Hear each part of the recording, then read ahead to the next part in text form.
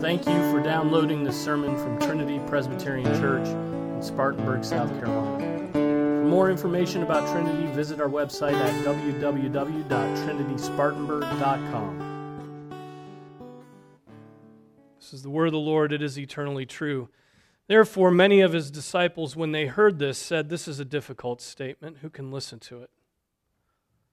But Jesus, conscious that his disciples grumbled at this, said to them, "Does this cause you to stumble? What then if you see the Son of Man ascending to where he was before? It is the Spirit who gives life, the flesh profits nothing. The words that I have spoken to you are spirit and are life. But there are some of you who do not believe." For Jesus knew from the beginning who they were who did not believe, and who it was that would betray him. And he was saying, "For this reason I have said to you that no one can come to me unless it has been granted him from the Father." As a result of this, many of his disciples withdrew and were not walking with him anymore. So Jesus said to the 12, "You do not want to go away also, do you?" And Simon Peter answered him, "Lord, to whom shall we go? You have words of eternal life. We have believed and have come to know that you are the Holy One of God." And Jesus answered them, "Did I myself not choose you, the 12? And yet one of you is a devil." Now he meant Judas, the son of Simon Iscariot, for he, one of the 12, was going to betray him.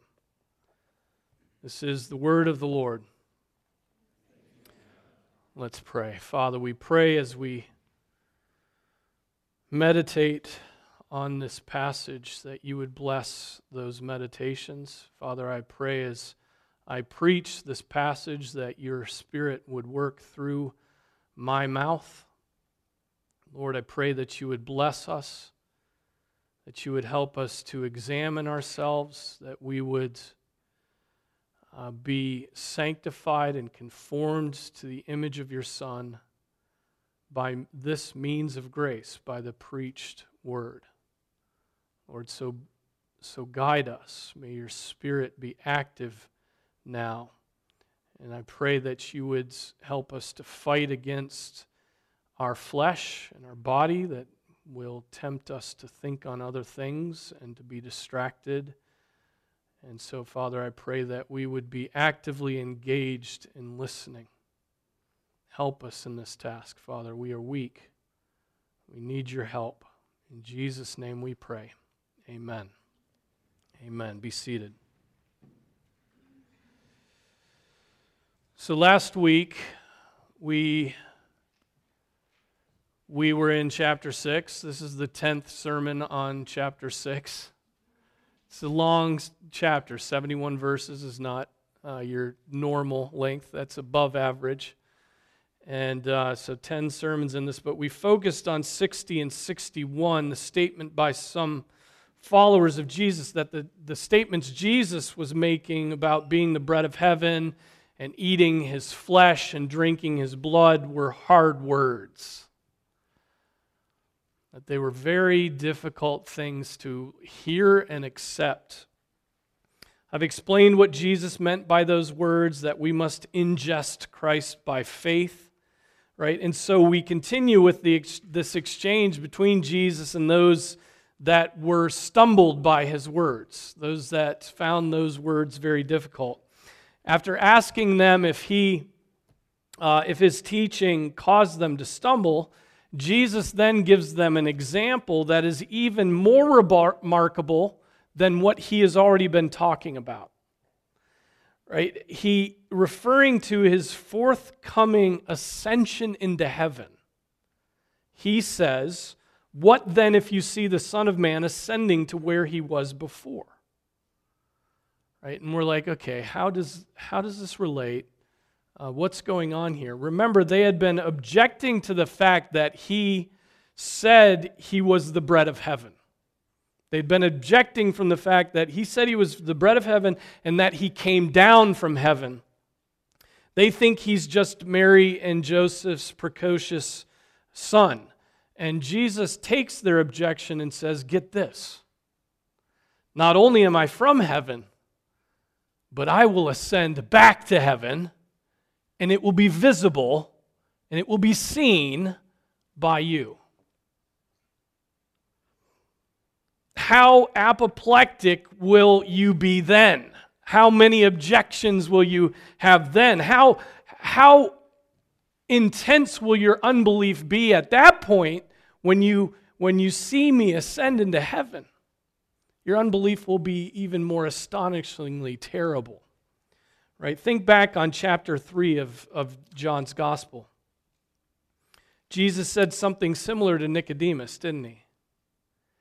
After speaking of the new birth and confronting Nicodemus for not knowing as a teacher of Israel what he ought to know, Jesus said to Nicodemus, he said, if I told you earthly things and you do not believe, how will you believe if I tell you heavenly things?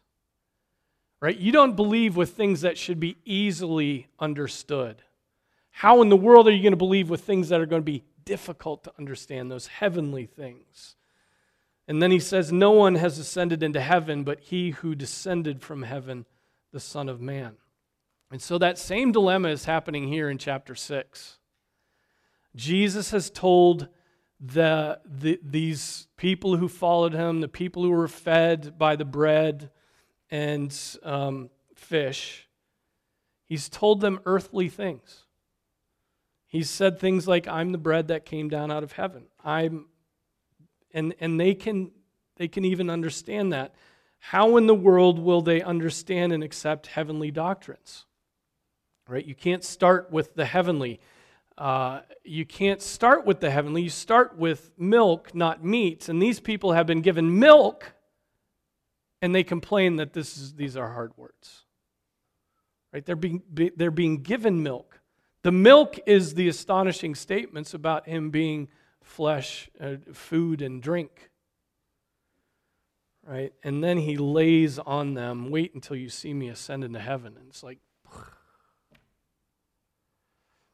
note also that both times Jesus mentions his ascension in chapters 3 and chapter 6. Also in chapter 1, we could go back there, he calls himself a name. He calls himself the Son of Man. Right? He calls himself the Son of Man. It's recorded over 80 times in the Gospels. This is his most commonly used self-designation. Calls himself the Son of Man. Why does he do that? Why did he use that name here with these unbelieving followers? Jesus uses that name because that name was revealed many ages before he came to earth by the prophet Daniel. He's borrowing and importing everything from that prophecy in Daniel when he uses this name, Son of Man. In the book of Daniel, we learn that this Son of Man is the expected Messiah, right? And that his kingdom, this Son of Man, will have a kingdom that will be everlasting, an unending kingdom, right? So when Jesus is using this, he is selecting it very purposefully and importing all of that forward-looking glory. Here's what it says in Daniel. This is Daniel 7:13 and 14. I kept looking in the night visions, and behold, with the clouds of heaven, one like a son of man was coming. And he came up to the Ancient of Days and was presented before him. And to him, to the Son of Man, was given dominion, glory, and a kingdom, that all the peoples, nations, and men of every language might serve him. His dominion is an everlasting dominion which will not pass away, and his kingdom is one which will not be destroyed. And so when Jesus uses, this is not to diminish who Jesus is. I mean, Son of Man seems like he's saying, I'm just a man like you guys. No. This is like the opposite of that. This is him exploding his importance, right? The Son of Man means that he is the Messiah. He is the king of a kingdom that will never be destroyed. And the Jews who he's speaking to here would have known that. They would have known this reference. There's no way they would not have known the centerpiece of the book of Daniel. They would have been familiar with the prophecy, that it was a prophecy of the Messiah, that they expected to come for their deliverance. Jesus knows this, and so when he calls himself the Son of Man, he's sweeping all that prophecy up and saying, that's me. That is me. I am the promised one. I am the Messiah. I am the King of an eternal kingdom. And so, the people are unimpressed. The people are unimpressed by it, even annoyed. They're unimpressed by what he's saying here. Right? That's a heavenly thing he's revealing. Right? And they're unimpressed. They're annoyed. They just see Mary's son here. And they can't accept earthly things from his mouth. And now he sets before them these heavenly things, both his name, the Son of Man, and the mention of his ascension. And what will their response be? Is it that mention of the heavenly, the greater works, the more glorious parts of Jesus' future will sway their minds? Will this be the information they need to finally bow their knees to him? Will this be the thing that puts them over the edge? Well, what does Jesus say next? He says, "It is the Spirit who gives life. The flesh profits nothing. The words that I have spoken to you are spirit and are life, but there are some of you who do not believe." He's reiterating what he said before, and we've heard him say before, verse 37. Right? If you look at verse 37, you remember what he says, "All that the Father gives me will come to me." He asserts that the Spirit must work before someone is willing to follow Jesus Christ. The Spirit makes a dead soul alive, right? We are blind, we are deaf, we are dumb, we are dead before the Spirit gives life. The flesh and her works are not only insignificant, they're actually nothing. They have no power. As much as we would like to give them power, they profit, Jesus says, nothing. They profit nothing. All throughout this gospel, this has been the uniform theme. The Spirit has to give life. That has been constantly coming up in what John has said. Nicodemus must be born again. You and I must be born again. God must first work. We can't make the lights click on. We just can't make the lights click on. In fact, look now what this passage says. "But there are some of you who do not believe. For Jesus knew from the beginning who they were who did not believe, and who it was who would betray him." He's saying, "For this reason I said to you that no one can come to me unless it has been granted him from the Father." I mean, it's all there. But there are so many people who have heard, repeatedly these things and reject them. They've read their scriptures, they've gone to church, they've heard the scriptures preached. It says that the Spirit must work, that the flesh profits nothing, right? That God must do this, that we're dead in our trespasses and sins. And there's so many people who still get upset about this doctrine of predestination. They call it an invention of a 16th century Frenchman. It's an invention of the Holy Spirit before the foundation of the world. It is all over the place. I mean, we're in chapter 6 of John's Gospel, and how many times have we come across this? It keeps coming up, right? And yet people deny that the Scriptures teach this doctrine of predestination and believe that it's merely the words of man. But I ask you, how can we come away from this passage thinking that a person's salvation depends upon their will and not God's will? Better yet, how can we come away thinking that we have the power to bend God's hand and grant what He alone possesses? No one can come to me unless it has been granted him from the Father. And all the hardy Calvinists here nod their heads, right? And say, amen, that's true. That's true.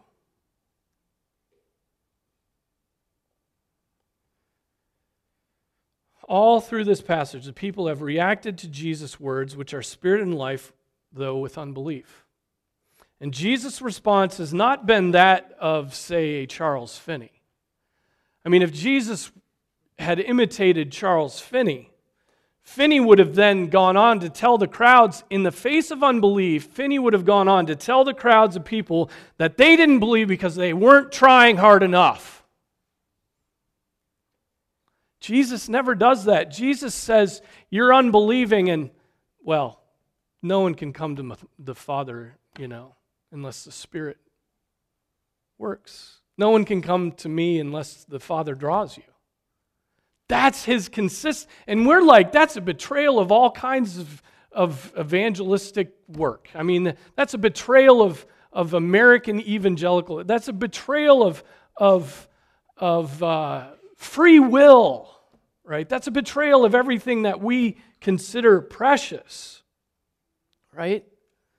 You imagine Jesus telling dead, helpless people, you haven't tried hard enough? That's what Charles Finney did. That's what modern evangelists do. Now, Jesus' consistent response to unbelief has been a simple acknowledgement of the sovereignty of his Father in the salvation of man. The people crowded around Jesus ask for a sign so that they may believe. And Jesus says, all that the Father gives me will come to me. All that the Father gives me will come to me. No sign for you. We've got this worked out. Here's how it's going to work. It's not going to work the way you think it's going to work. You're not going to get a sign. The Father's going to draw, and you'll come if he draws you. The people crowded around Jesus are grumbling that he said he was the bread of heaven, and Jesus says, no one can come to me unless the Father who sent me draws him. Right? The people crowded around Jesus, they're grumbling about what he said, that they must eat his flesh and drink his blood, and Jesus said, it is the Spirit who gives life. The flesh profits nothing. And then he says, no one can come to me unless it has been granted him from the Father. I mean, in this passage, 3 times he said this in the face of unbelief. And so in unbelief, Jesus' response is one of speaking of his sovereign will, of his Father's sovereign will. Ought we to do the same in the face of unbelieving family members, unbelieving children, unbelieving parents, unbelieving coworkers, unbelieving friends? Should that be our response as well? Well, of course it should be. Right? If we make a determination about whether someone will come to the Lord based upon what they currently believe and their current sins, well, then who can be saved? But if we make our determination about whether someone will come to the Lord based upon God's sovereign and irresistible will, well, no one is beyond salvation then. No one, not a single person, is beyond salvation.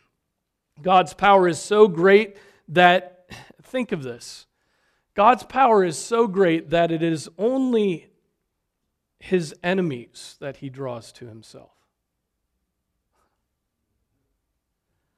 While we were enemies, we were reconciled to God through the death of his Son. The only person God has ever saved is the one who is terminally ill. Right? It is not those who are healthy who need a physician, but those who are sick. The only person God has ever saved is the person who hates God. Right? And although you were formerly alienated and hostile in mind, engaged in evil deeds, yet he has now reconciled you in his fleshly body through death in order to present you before him holy and blameless and beyond reproach. The only person God has ever saved is the person who is dead. But God, being rich in mercy because of his great love with which he loved us, even when we were dead in our transgressions, made us alive together with Christ. The only person God has ever saved is the one who has no capacity at all to save himself. God only saves his hateful enemies, the mortally sick, the dead, the desperately estranged, and sinful. He saved you, no? And you were all of those things. Right? We were those things. What makes you any better than your unbelieving, ungrateful, unloving, unmoved friends who hate Jesus Christ? Do you really think it was something about you that forced God to apply the precious blood of his Son to you? Do you really think there was something that God saw and was like, oh, I guess I owe it to him?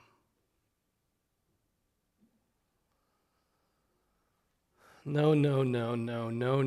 It was his free grace. It was his free grace. It was his sovereign drawing. It was his irresistible will, right? And if it was not that, then your faith is a figment of your inflated ego. You think you've commended yourself to God. You think you have put God in your debt, God Almighty in your debt. So, dear brothers and sisters, who resists God's will? No one. That truth should be an encouragement to you as you continue, right, to call your family members and your friends, your coworkers, your neighbors to faith in Jesus Christ. God has no obstacles. God has no difficulties, right? Go on sharing the good news of the free grace of God. He will draw every single person he desires. He will do it. He is guaranteed to do it. Why? Because he said he would. That's why. And he does not lie. It's mission impossible, but with God, with a God for whom all things are possible. And so, rest in this. To make the sovereignty of God into like a boogeyman, it's just so hopeless. It's so sad. You know, that people would be offended by the doctrine that is the basis of their salvation is astonishing. Now, verse 66 comes, and we read, after these words, right? After, and I think when it says, well, here's what it says. As a result of this, many of his disciples withdrew and were not walking with him anymore. As a result of what? As a result of Jesus' teaching, those who had been following him, perhaps it was just for physical bread, and perhaps it was just, fun to have solidarity with a group of people for a time. They liked hanging out with people, and this was a spectacle. Those people determined they've had enough. Their profession of faith had been superficially, it had been especially thin, and they wanted to go to church for reasons other than the forgiveness of sins found in Jesus Christ. Ryle says, all blossoms do not come to fruit. And what may look for a time like a genuine faith in Christ, if not from God himself, will go this way. It will go this way.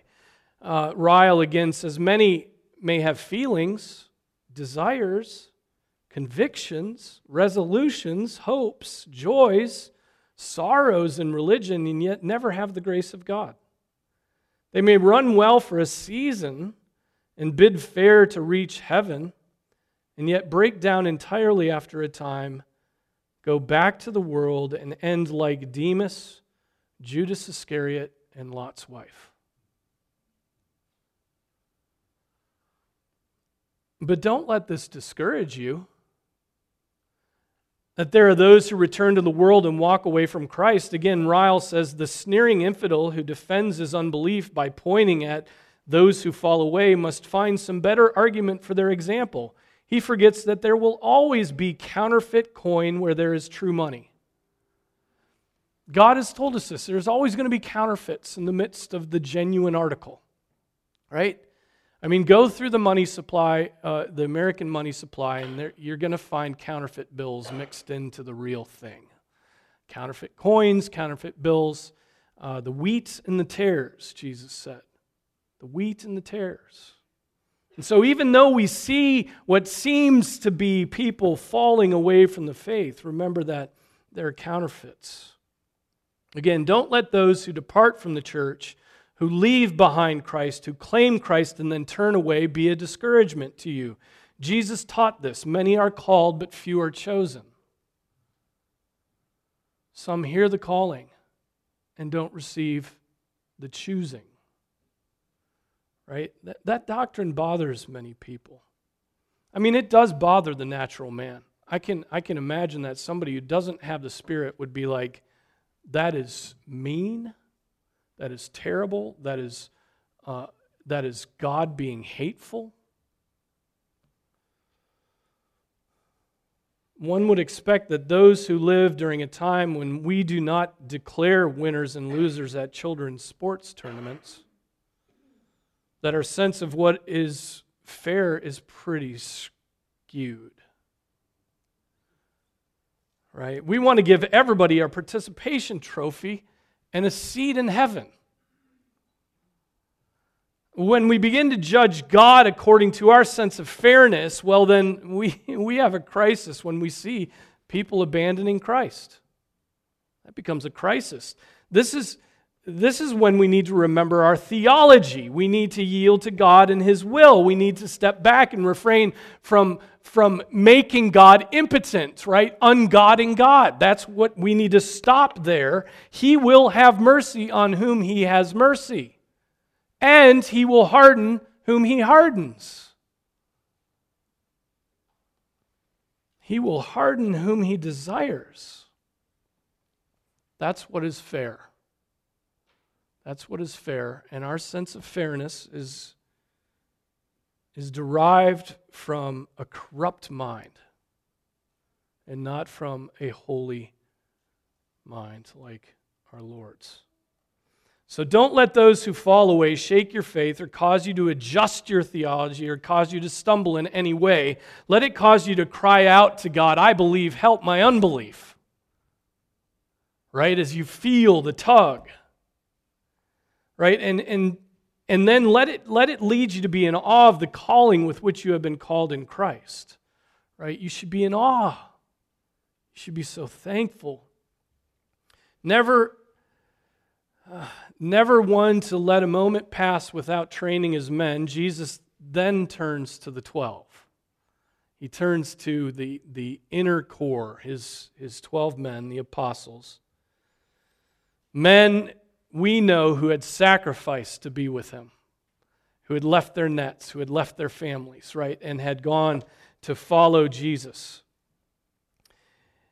And so Jesus turns to the 12 as these crowds are walking away from Jesus. And he asks them a pointed question. It's the sort of question that we would hesitate to ask, right? Because we would just not have the courage to do it. We would just want to slink away and let the awkward moment pass and go get a latte and kick up our feet on a leather chair, right? But he goes to his men and he says, you do not want to go away also, do you?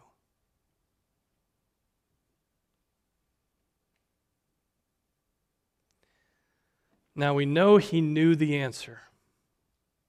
We already know he knew the answer. How do we know that? Verse 64 makes that clear. Jesus knew from the beginning who they were who did not believe and who it was who would betray him. Jesus knew who would stay and who would go. He had a divine knowledge of these men's hearts. He had a divine knowledge of these men's hearts. He knew them. He knew that 11 would stay and 1 would go. So why does he ask the question? Why does he ask this question of them? He's giving them an opportunity to confess and confirm their faith. Right? He's providing them with this opportunity to confess their faith. Calvin says that and then draws some application. Here's what Calvin says. He says, when Jesus asked the apostles if they also wished to go away, he does so in order to confirm their faith, for by exhibiting to them himself that they may remain with him, he likewise exhorts them not to become the companions of apostates. And indeed, if faith be founded on Christ, it will not depend on men and will never waver, though it should see heaven and earth mingling. We ought also to observe this circumstance, that Christ, when deprived of nearly all his disciples, retains the 12 only. By such examples, every believer is taught to follow God even though he should have no companion. All of the people who came out to be with Jesus, who had been following him for weeks, walked away, and only 12 are left. And Jesus is teaching them that the world may look to be going after every idol, every pagan thing. It may look like the Christian faith is vanishing, that Christendom is an impossible dream, but that does not indicate anything about the failure of the mission of God. Does not indicate anything about it. That does not say anything about the strength of God. You may be the only believer in your family,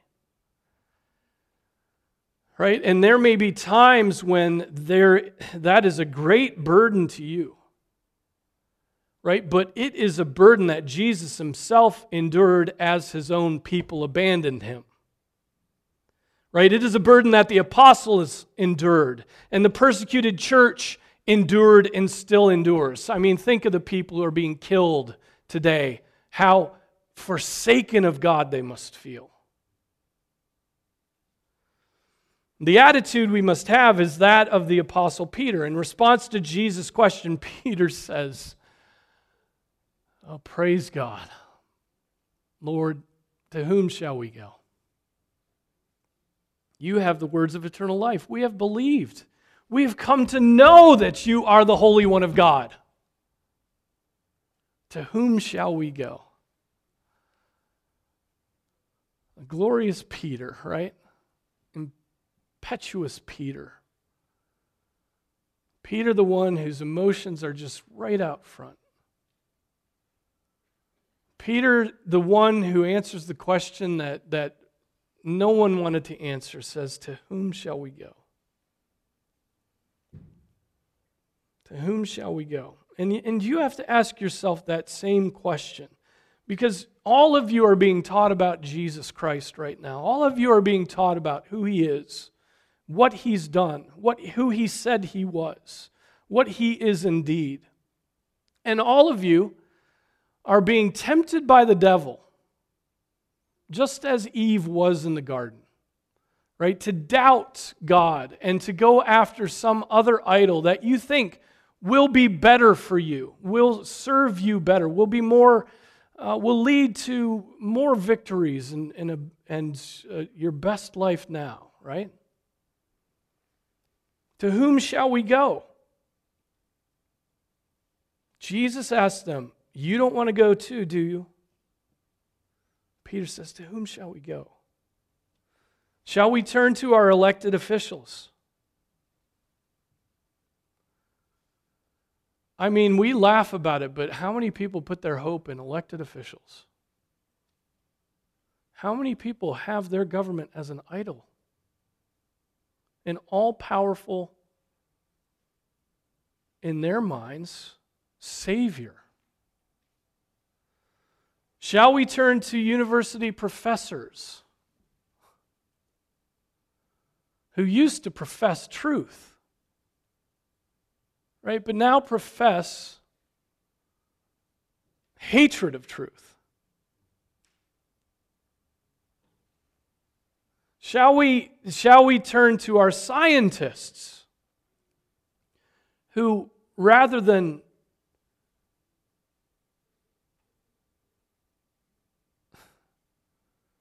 making observations, tell us what to believe. Shall we turn to Antifa and the woke mob? We'll give your life meaning. We'll give you something to do on the weekends. Right? It will allow you to enter into the history of class struggle and give your life meaning. Shall we turn to Aristotle, Plato, philosophy, the thoughts of man, the most profound thoughts of man, the highest order of thinking of man? Should we turn to that? Should we turn to Elon Musk? Because the Earth's dying, Mars, apparently, though dead, will be where we live.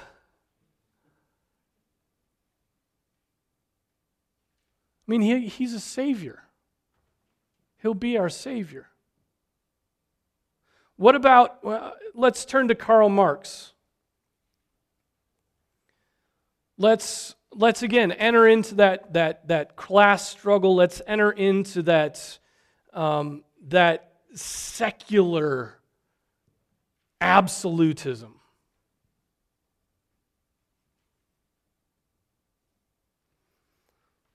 Shall we turn to Buddha? Shall we turn to Confucius?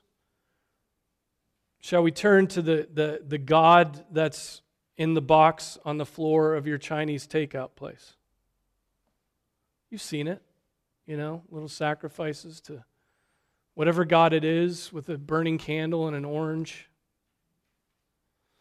How about LeBron James? Let's turn to LeBron James and practice mindfulness. Right? Mindfulness. He has an app. You can download it. Shall we turn to environmentalism? Shall we turn to Greenpeace? Because what we see is all there is, and it is God we must serve. And if we don't save the earth, we don't save ourselves. Right? What about, let's turn to astrophysics and evolutionary biologists.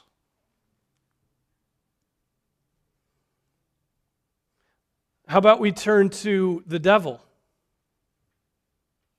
and demons?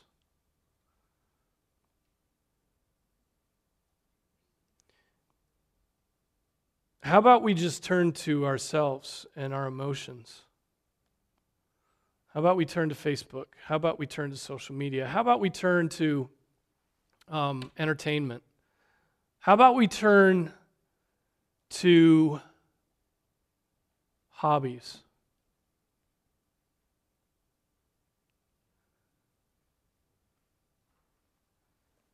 To whom shall we go? Right? To whom shall we go? What power are you tempted to turn to? What power, what thing, what idol do you want to turn to? That in your cost-benefit analysis outweighs what Jesus, the Son of God, offers to you. Do you want to turn to some mortal man, some temporary power, some half-baked theory? Do you want to entrust yourself to man, or do you want to entrust yourself to God? Do you want to trust only that which you see, or follow by faith the one who cannot be seen? You see, I think that's where it gets hard for many of us, we just want to see our gods. But God is not seen. No man has ever seen God.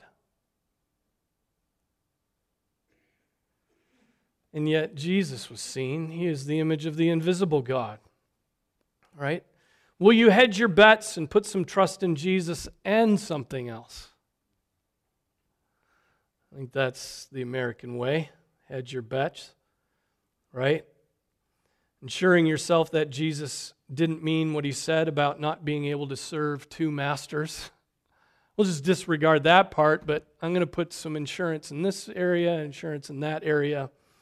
Peter knows which way he will go by God's grace. Peter knows it.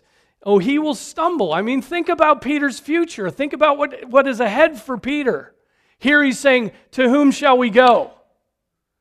And in a few short months, right, he will be denying Christ before a servant girl. He will be so concerned about his own reputation that he will deny that he even knows Jesus with curses.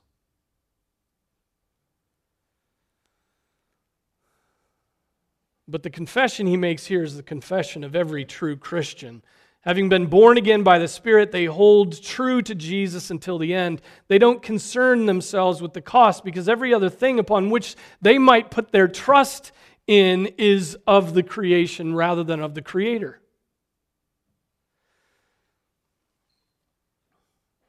I mean, brothers and sisters, you should talk to your children like this. You should say, children, if you ever see me waver and turn my back upon Christ, you should not follow me.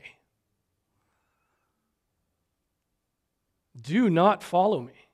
Right? If everybody in this church were to be seduced by the world and turn away from Christ, you should confess your faith as Peter did, beginning with that glorious question, Lord, to whom shall we go? If everybody in here walks away and you're the only one, you should say, no, there is nothing else. To whom shall I go? Your wife and your children may walk away, and you should stand firm in the faith. Why is Peter not willing to go to anyone else?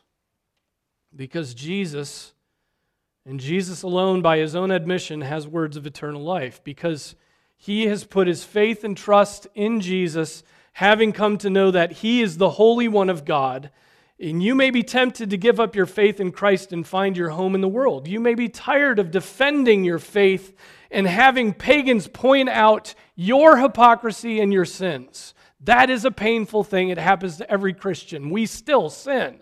But to have pagans pointed out bitterly hurts. And we just get sick of it. You may be bored with God's word and prayerless.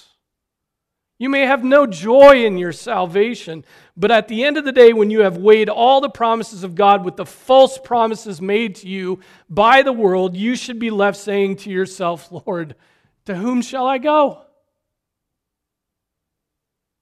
You have words of eternal life. The Word of God says, whoever believes in him will not be disappointed.